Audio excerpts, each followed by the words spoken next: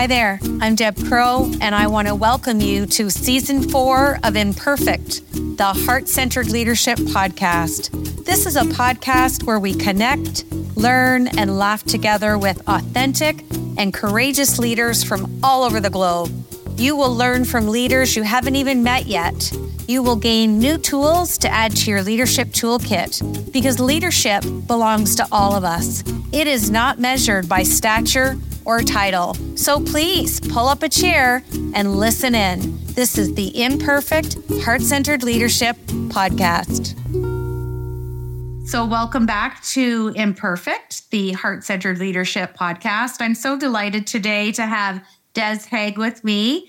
And he's got this beautiful combination of the Irish-English accent. We were just chatting before we hit record, because that's where my family descends from. So I'm just delighted to have you on the show, Des. So welcome. Thank you. It's great to be here, Deb, with you. So one of the things we've done for Season 4 is, I love your bio, but I would like you to share with our listeners, and we're very proud to have a listenership in 65 countries that we don't take lightly. Tell our listeners a little bit about your story, Des, and why you wanted to be on the podcast. Terrific, and great to be here with you. 65 countries are listening. A little bit about me. I'm a 9-time CEO. I've ran large organizations, multi-billion-dollar complex organizations such as IHOP, the largest hospitality restaurant chain, family dining in the world. I've been involved with 7-Eleven and Safeway and Centerplate, the North America's largest event and hospitality company. But I didn't start, with a silver spoon. I started in a small town in Belfast. My family moved after my father's business was set on fire. It was in the 60s. It was a very traumatic time. We fled to the north of England. We scrapped and scraped all my life. I didn't have a TV until I was 11 years old. We had, tough times, and, gave me a confidence and belief in myself that, I really believe this. You're going to suffer adversity. Defeat is optional. Keep moving, keep positive, keep, a belief in yourself. And so throughout my life, that's what I've done. And, I love running businesses. It's kind of what I'm built for. I also have authored my first book, talking about some of the adversities that I've had in my life that I'd like to share with you, and, talk about the dangers of cancel culture and other things. But I like to help people, be inspired and fulfill their dreams. And that's what I try and do on a daily basis. Well, one of the things that really intrigued me to have you on the show is you have been in these C-suite positions, and a lot of people get an idea or some type of image in their mind of what a C-suite leader does. And like you said, you've been at that in 9 different roles. So my first question is, what drew you to the hospitality industry? I mean, you share a little piece of your youth and your upbringing and moving from Ireland to England, but what drew you to want to work in a really people-focused industry like hospitality? It's a great question, and I wish I knew the precise answer. But I would tell you, life is about, it's like, what did Forrest Gump say? It's like a box of chocolates. You don't know what you're going to get at times. I grew up and left home when I was 15. I was homeless, and a friend of a friend owned a fish and chip shop. And it was either really, I'm going to live in the park as a vagrant, or I'm going to get a job. And I happened to, get into that life of being a server in a fish and chip shop, scrubbing the floor with a toothbrush, doing all the remedial work, peeling 250 pounds of potatoes a night. And I loved it. Maybe I was a sucker for punishment, but I loved being in that environment where I saw the owner, even in a fish and chip shop, be able to say, how do I differentiate? I have to have the freshest cod in town. I have to have the best servers. I have to have a line. I like people lining up for my food because it lets people know the food's good. I would have never known those things. And that led me to a life, in the corporate world of running a Burger King and Pizza Huts and going to Poland when the wall came down, opening up, massive restaurants for KFC, Pizza Hut, Taco Bell. And then, the rest of my journey is running retail and running large, complex businesses. And it was really, it was just fortuitous, I would say, Deb. It wasn't a well thought out strategy, but it's a business that I know if you do well and you love, you can do great things for people and you'll be rewarded. Absolutely. And it sounds like such a simplistic answer. And I've had a lot of C-suite say it's common sense, but I haven't made it my common practice. And I love how the simplest things that you were doing, peeling potatoes and learning the art of differentiation, like all of those transferable skills at such a young age showed up probably every time you took on a new venture, which I think is just beautiful. Thank you. Okay, my second question has permanent residency on the show. I've asked well over 260 leaders this question, and it's the name of the show. Share with us what imperfections that Des brings to his heart-centered leadership. Laughter and candor is permitted, but I'll remind you, it's just a 30-minute show. So if you had to pick your top one or two imperfections, which one has been on repeat for you? Well, I could go 30 minutes on my imperfections. My wife should come on the show. She'd give you a whole week of imperfections. I think you've always got to think about your strengths to an extreme become your weakness. Yeah. And so I always think about, I believe I can, solve the world's problems. I believe I can do a lot more than, maybe even physically possible. So I put a lot of pressure on myself. So the first thing is, give yourself, cut yourself some slack. Nobody's perfect. I love the Taylor Swift song, Shake It Off. You make a mistake, you move on. You can't live in that permanent sentence. It's like being in a prison. You got to move forward. So I think, really thinking about how much I drive myself is number one. Number two, I like to do a lot. I like to multitask. I sometimes don't, give the person who's speaking my full attention. And that's pretty bad. You got to think about, how would you like it if you walked into somebody's room and you didn't lift your head up? It's the little things. It doesn't have to, imperfections, small, become big if you don't manage them well. Well, that was well said. I like that. Two great examples. Okay, my third question is, I want you to share with us the story that led to the idea to write your book, because I know it was a painful time in your life, and I'd love for you to share an overview with the listeners and why you felt compelled to really write and tell that story. Yeah, one of the things that I really dislike about living in the social media era is that everything is blown out of proportion. Everything is taken to the extreme. And I really mean everything. It's very, you can't say, hey, don't generalize, don't, paint everybody with the same brush. The mad people, the keyboard assassins on Twitter and social media just wreak havoc in people's lives. I made a mistake almost a decade ago where I lost my temper after having my fingers dislocated on my right hand by my friend's dog. And I tried to discipline the dog, and I'm nudging the dog into the elevator. I'm pulling on its leash, which is a harness, by the way, Deb, that even if I swung the animal around, it couldn't have hurt the dog. What I was trying to do is show who's in command, show who's the alpha, and get some, and put some discipline. And I got to tell you, this thing was blown up like I was beating, I might have burned down a village, beaten my wife, disciplined, beat up my kids. I was, demonized as persona non grata, not even persona non grata. I would say I was set afire in the digital square and crucified on the hour every hour.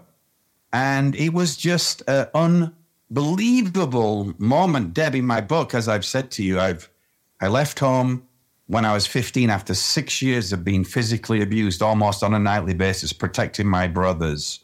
I was homeless at 15. homeless again at 18, was raped as a teenager. You know, I've dealt with some really horrific moments.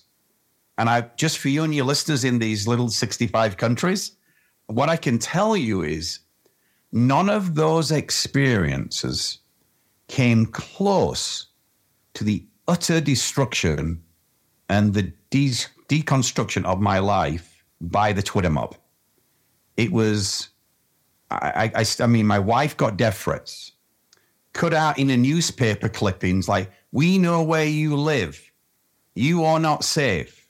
My son at the time, who was leaving for college to go to Paris, was physically attacked by somebody outside of Walgreens. And you got to think, what are these people thinking? Even if I was at fault, which I recognize that I should not have over-disciplined, I've already apologized to that, but you can't make an apology on Twitter. It's impossible. As soon as you do, they want to attack you and just deconstruct you and punish you some more. Redemption's not in their vernacular. But even if I was to blame, these unhinged people attack family and friends. They know no boundaries. So I wrote the book, Deb, after deep reflection. It took me several years to overcome this. I was a mental wreck. I was drinking too much. I've always woke up, Deb, every day feeling happy. For whatever reason, I can go to bed most occasions, nearly 99.9%. I know if I get some sleep, I'll reset somehow and think, isn't life great? Just move on.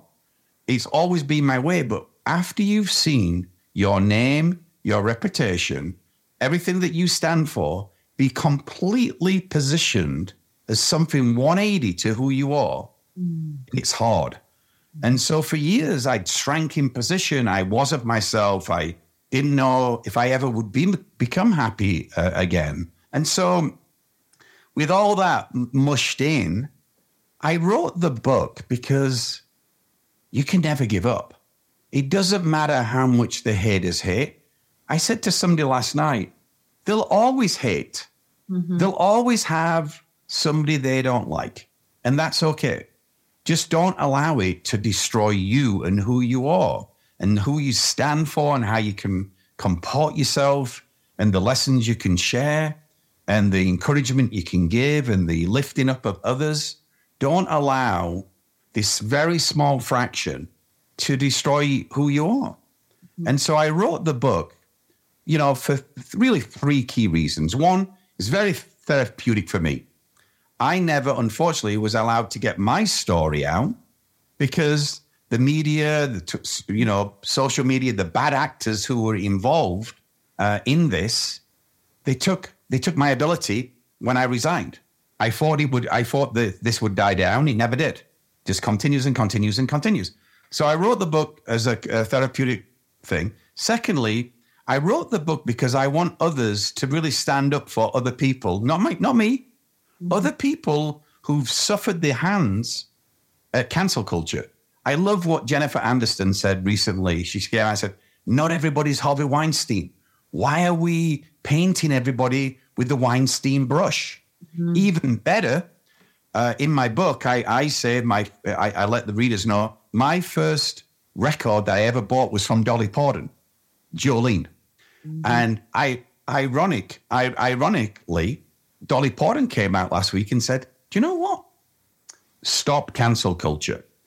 If God can forgive, I'm sure I can forgive. And that's the message that I'm wanting others.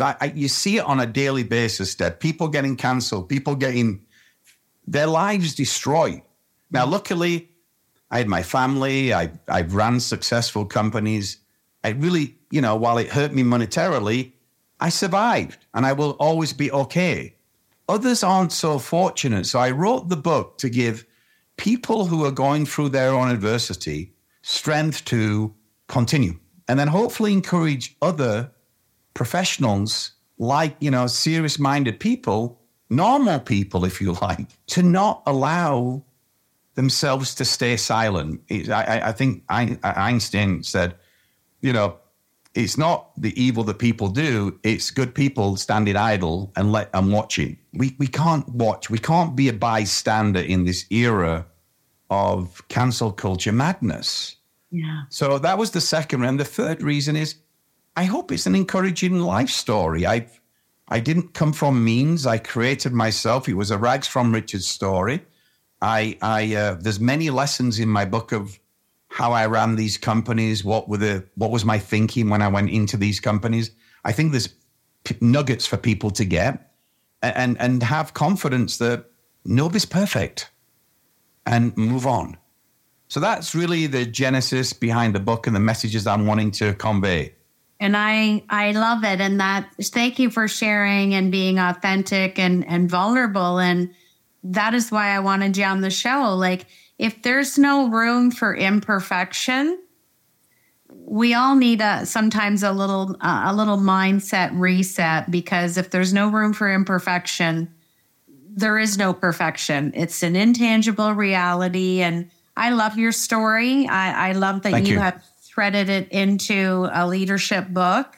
I'm a new author, so I join you, and I know the heart and the grit and the frustration and all the feels that goes into authoring a book. So I'm excited to exchange books with you, because I think we'll find some common threads for sure.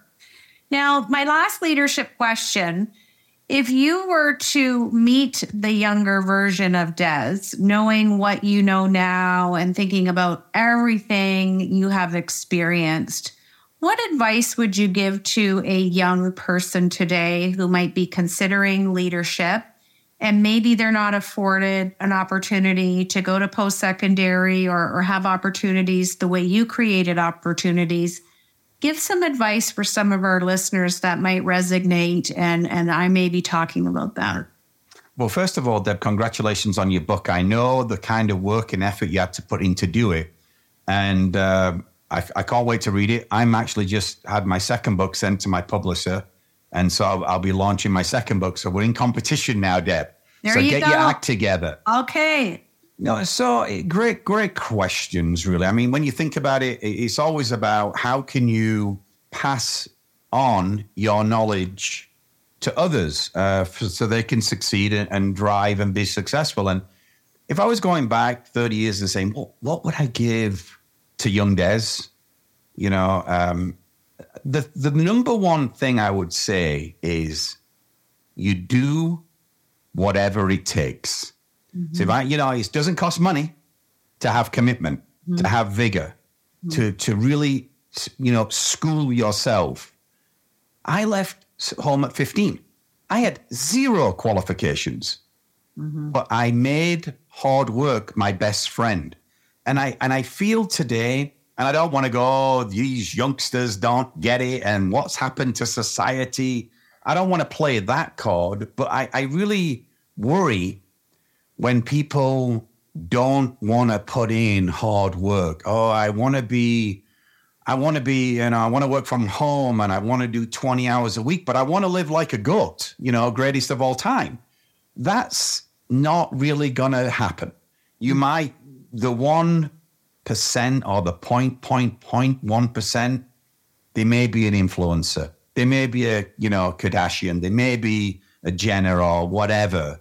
Or a great musician, but very, very few are going to be in that category. The rest of us is how you do whatever it takes to win.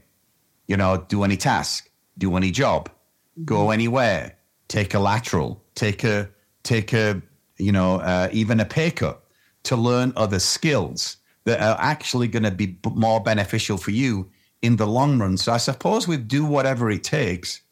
Know the long game. Know your long game. What is it?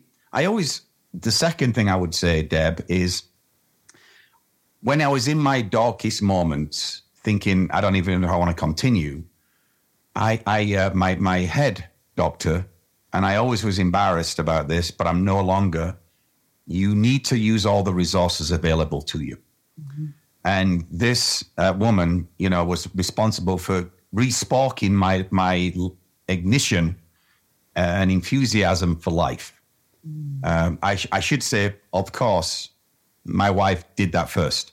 And forgive me for all my sins and my imperfections, which are all laid bare in the book, raw, real, and unfiltered. But I would say that in my darkest moments, Viktor Frankl, Man's Search for Meaning, was a book delivered just at the right time. And I hope it will be for your listeners and your viewers. And that is, if you have a why to live for, you can cope with almost any how. Mm-hmm. So with whatever it takes, I would highly suggest and recommend that people who are listening, viewing, say, okay, what's my why? And work on that. Yeah. What are you passionate about? And now I'm passionate about tennis. I think that in my mind, I can beat Roger Federer. In reality, I can't, and I'll never make any money by playing tennis. It's fun. So you got to be careful between a passion that you like and a passion that you can really harness and drive. You know, it's like the future you. So what is it that you want? What is it? What's your why? Yeah. And how'd you get there? So whatever it takes, what's your why? And then I would also say, don't take yourself too seriously. If I was talking to young Des, at times I've took myself in my life a little bit too seriously. Yeah. I sell pancakes. I sell ketchup in a Safeway. I sell a hot dog in a stadium.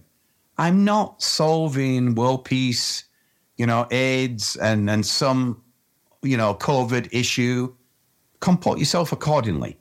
Yeah. Have some humility and lead with laughter. Don't be so anal retentive. Actually, think about life as a fun place that you do good things in. Absolutely. All right. I'm going to pivot to my Fab Four. These are just 4 rapid questions. We want to know what's sitting on the top of that brilliant mind of yours. Question number 1, share with me a word or a phrase that shows up daily in your leadership. Just do it. I love it. I was hoping you were going to say onwards, that beautiful light hanging on the wall behind you. I can't believe I didn't say onwards. I know. I'm shocked. I got Can I retract my previous answer, Deb? It's definitely onwards, which I've used for 20 years. Now, the second one, I think you've answered a minute ago, because I was going to ask you for a recommendation of a book that you feel was impactful. And I think you gave that to us. And that book has been listed on the podcast before. So I think I'm going to accept that answer, because that is a great book. Can I change? Can I add one more, Deb? Seriously, for anybody who's interested in business and doing things differently, The Innovator's Dilemma. I think people should know the law of disruption, how you disrupt yourself, and how you can recreate and reshape industries. Love it. Okay, the third question, I got to give you a bit of context. So I'm granting you a wish, and you get to have dinner with any leader of your choice. Now, this leader could be living, or maybe this leader has passed away. Who are you having dinner with, and what is the dinner conversation? Personally, from my roots, I think one of the greatest humans to walk the earth was Winston Churchill. Mm. So I would love to sit down, have dinner. I'd love to know how he learned from his unbelievable mistakes made in World War I, and then also how he had the conviction and the courage to lead a nation through a perilous time in World War II. And then, obviously, what was it like to be pushed out by the government? So the greatest guy, I think, who's ever been prime minister, maybe Margaret Thatcher as well, in England, and then was just cast aside. And how did he overcome and keep moving? And the guy was a force to the end. Yeah. So before I ask you my fourth question, which is going to be to finish the sentence, I want to say it's been delightful to meet you. I look forward to exchanging books. I do have the idea for my second book, which I'm not going to share. I'm going to keep you in suspense, but I'm gonna hit all the younger heart-centric leaders on the globe with book number 2.